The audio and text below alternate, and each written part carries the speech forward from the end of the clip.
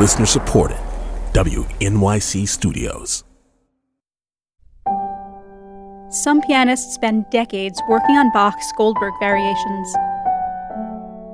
And there are lots of arrangements for non-pianists, including some for jazz ensemble, saxophone quartet, even marimba. One arrangement is by Canadian conductor Bernard Labadie, and this one's for strings and harpsichord.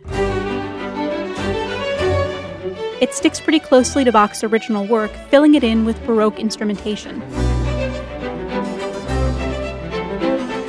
Back in 2018, the Australian Chamber Orchestra played this arrangement of the Goldbergs at the iconic Sydney Opera House.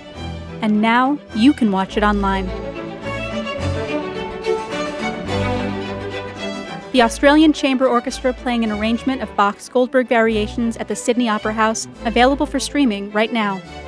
There's a link to this concert and many others at wqxr.org/concertwatch. I'm Marin Lazian.